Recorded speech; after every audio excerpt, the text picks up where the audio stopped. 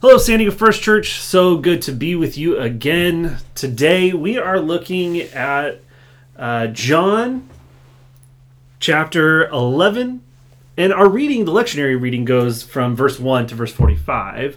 But we're just going to be looking at verses 1 through 23. And as always, I'm here with Pastor D. Pastor, good to be with you. Thanks, Matt. I always enjoy these times and exploring the scripture. It's fun. I do as well. This is really fun. For no other reason than I get to hang out with you and talk about the Bible. I don't know who all is listening to this. Just glad I get to do that. And people just get to peek in on our conversations. Today, we're going to be looking at the story of Lazarus, his specifically what Jesus is doing with Mary and Martha and his conversations with them. And then the next part of the story is of Lazarus, who has died, then is raised to life. Yeah, and as you said, this is a rather long reading. So for our purposes this morning, and probably where we will point our focus in this long passage on Sunday, is this interaction with Mary and Martha. Lazarus is mentioned, but the rest of the Lazarus story is yet to come. Yeah. So that's the context of both this morning and Sunday morning. So I'd love to read for us John 11, starting in verse 1. This is from the NRSV version. Now, a certain man was ill, Lazarus of Bethany, the village of Mary and her sister Martha. Mary was the one who anointed the Lord with perfume and wiped his feet with her hair. Her brother Lazarus was ill. So the sisters sent a message to Jesus. Lord, he whom you love is ill. But when Jesus heard it, he said, this illness does not lead to death. Rather, it is for God's glory, so that the Son of God may be glorified through it.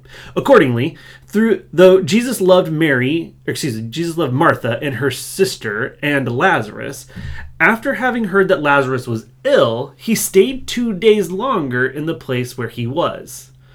Then, after this, he said to the disciples, let us go to Judea again. The disciples said to him, Rabbi, teacher, the Jews were just now trying to stone you. And are you going there again?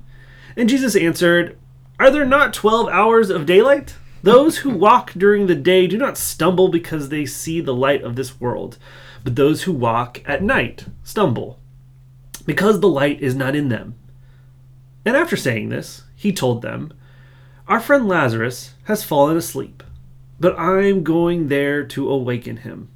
And the disciples said to him, Lord, if he has fallen asleep, he will be all right. And Jesus, however, had been speaking about his death, but they thought he was referring merely to sleep. Then Jesus told them plainly, Lazarus is dead. For your sake, I am glad I was not there, so that you may believe. But let us go to him. Thomas, who was called the twin, said to his fellow disciples, well, let us also go, that we may die with him. And when Jesus arrived, he found that Lazarus had already been dead in the tomb 4 days. Now, Bethany was near Jerusalem, some 2 miles away. And many of the Jews had come to Martha and Mary to console them about their brother. When Martha heard that Jesus was coming, she went and met him, while Mary stayed at home. Martha said to Jesus, Lord, if you had been here, my brother would not have died. But even now I know that God will give you whatever you ask for of him. Jesus said to her, your brother will rise again. This is the word of the Lord. Thanks be to God. It's a fascinating passage in which there's a lot loaded in here, I think. Not just about Jesus and Jesus' relationship to Jerusalem and relationship to death, but Jewish customs. There's just a lot loaded here. So, Dee, tell me what catches your attention right away. Do you know, Matt, how sometimes there are big concepts that catch your attention and the way thematically it relates to something else? Often in our Tuesday podcasts, we do connecting points, and so you get themes that go from one passage to another. Yeah. And then there are little things you go, Well, that's curious. One of the things that hits me that's curious, and I don't have an answer, but is Thomas's comment when he says to the rest of the disciples, "Let us also go that we may die with him." Is the him Jesus or is the him Lazarus? And earlier they had talked about Jesus being pursued to be stoned. Yes. And the dangers of making this trip. But there's also this part of the story that is Lazarus has died. So I just find it curious. Yes. What's the object of that particular point that Thomas is making? Yeah. No answer, I don't think. Just ambiguity, and that is a part of the discernment, part of the interpretive process. That's right. I also am intrigued by several places in Scripture, and this is one of them, where death is referred to as sleep. Yeah. And it's not typically in our culture that takes place, but you certainly do find it throughout Scripture. And it seems like thematically, that is kind of a powerful way to view death if we believe in the resurrection and the notion of eternal life, that it is a sleep, not a... Death has this notion of permanency to it, and yet we believe that out of death comes life. Yeah. And the language is a real interesting way to deal with that by putting a moniker on it that speaks far more of temporariness in death, not permanence in death. Yeah. And I think it was one of the passages from last week that mentioned the phrase of a prophecy that says, "Awake, O sleeper." I love that idea of that being said of Lazarus, that Lazarus is the sleeper. I also like, which is pretty humorous, to me it's humorous, that Jesus is saying, like, our friend Lazarus has fallen asleep, and his disciples are like, so what's the deal with that? Like, why are we going for that? Why are we interrupting his nap? let the man have some sleep. And Jesus has to say, like, no, you don't get it. He's died. And we're gonna go wake him up. And I love, to your point of, like, we don't think of death that way in our own culture and our own way of talking about the power of the resurrection alongside of our own deaths. That there is a sleepiness to what is taking place. Yeah. And that Christ is the one who is awakening us, not just here in this life, and also in the next. And I think that's a powerful image of Christ as the awake, O sleeper. Yeah. I love that you brought that up. That's beautiful. I think is appropriate. I don't know that we get too many opportunities to confront it.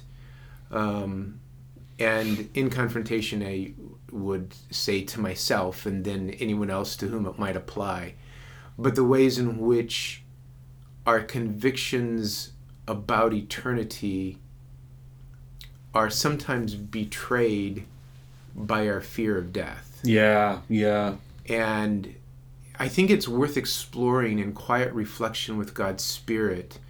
What is the posture inwardly that I should begin to take toward death if I have this profound conviction that gives birth to eternal life? Yeah.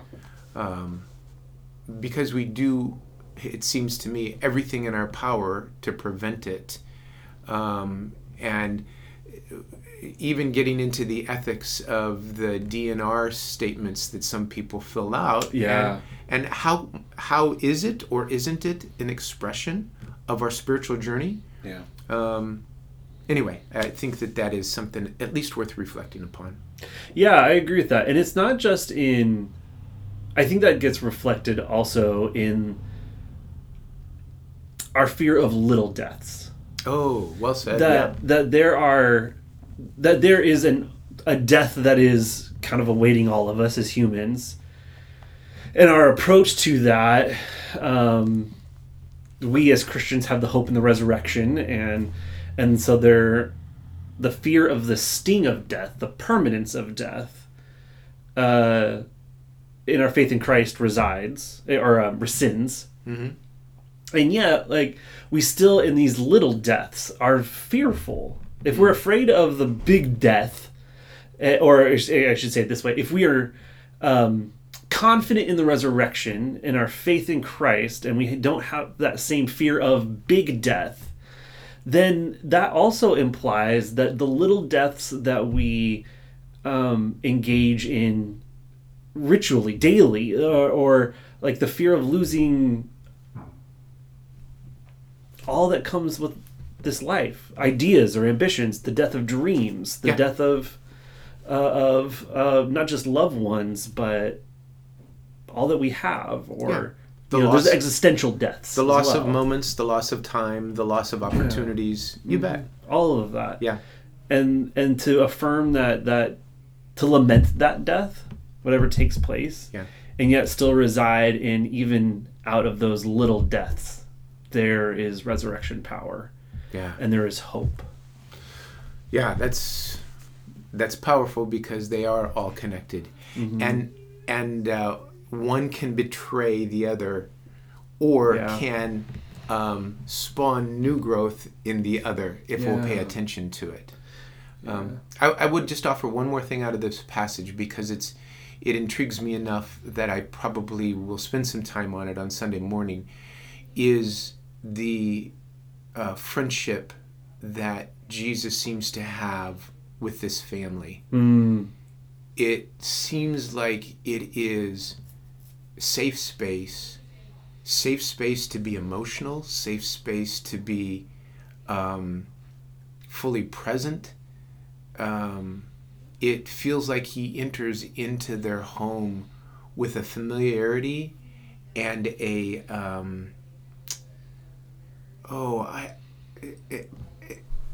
an openness from the family to include them, a hospitality that sometimes, in regard to Jesus's journey, he's, in some settings, he's certainly the celebrity.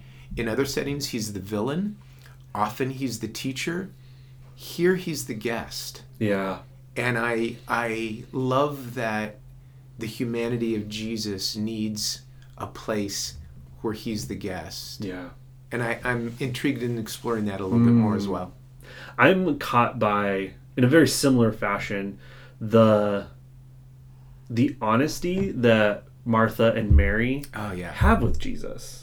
Yeah. In Martha's response, I think holds such a beautiful pattern of how we ought to be holding death writ large, and also the little deaths, which is an admittance of, I wish this were different. Mm-hmm.